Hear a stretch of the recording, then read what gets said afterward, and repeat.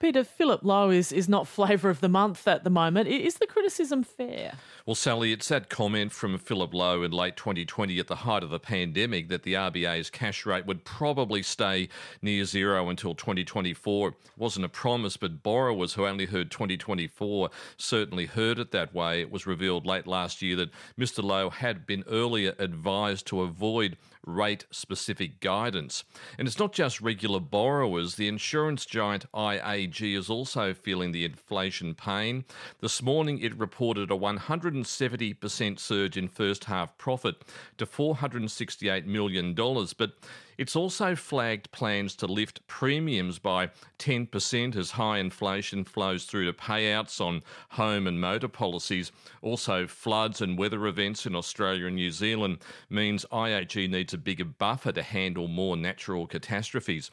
But on the back of the future of Philip Lowe and whether he gets a second term, IAG Chief Executive Nick Hawkins acknowledged that Mr Lowe has a blunt tool of rate rises to fight inflation and a mandate to pull it down from the current very hot 7.8% to the RBA's target of 2 to 3%. And being unpopular is part of a tough job. Yeah, I think it's a challenging time for the government. I mean, we've experienced it in our own company, but the country has as well, where we've had inflation greater than expectation. One of the levers the government has and the Reserve Bank has is around interest rates.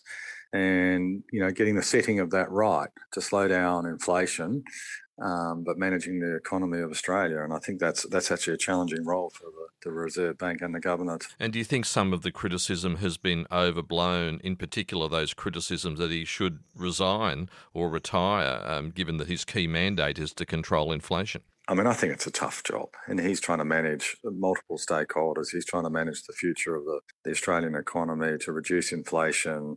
He's got a lever with interest rates that's, is a tough one to message to the country. And, I think all of that needs to be thought through in relation to views around this.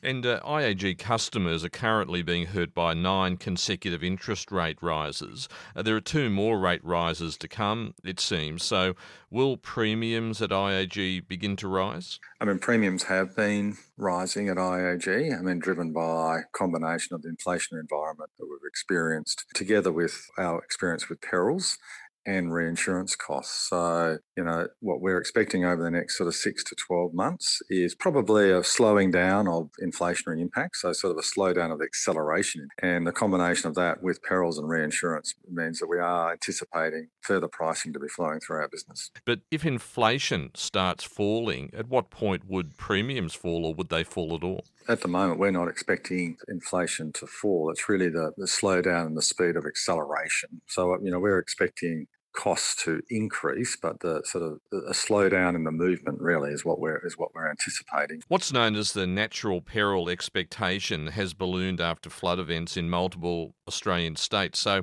in plain language, does this mean that you have to keep those premiums up as you prepare for more weather events? I mean, our view is over the next number of years, we're going to see increased frequency and severity of weather events. And so some of that's going to be reflected in our pricing. But of course, there's a broader issue for our countries around where we're zoning and building out new properties, the standards to which we're building to, and investing in sort of mitigation to ensure that we create more resilient communities. And have you seen improvements in things like flood mapping, for example, from local councils, so people know for sure that they might be building in a risky area like a floodplain? We're definitely seeing improvement in coordination amongst councils, state governments, federal governments, other stakeholders like the insurance industry.